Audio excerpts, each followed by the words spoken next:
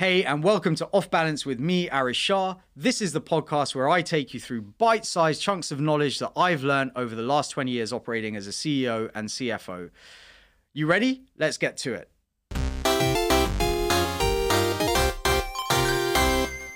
As a leader, never ever think that your team and your employees aren't watching every step you make.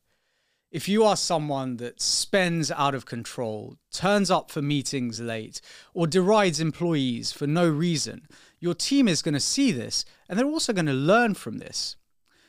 Now, it took me a long time to internalize this because, we all have egos and we all want to act in a certain way.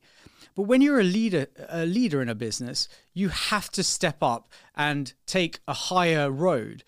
Because employees and the way they act are defined by the culture of a business.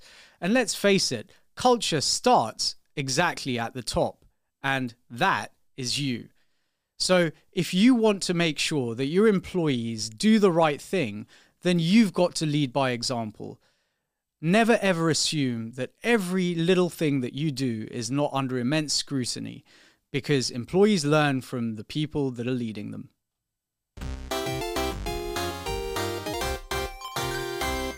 There we go. Hit me up in my DMs on LinkedIn or Twitter if you've got any questions. Otherwise, let's get back to building.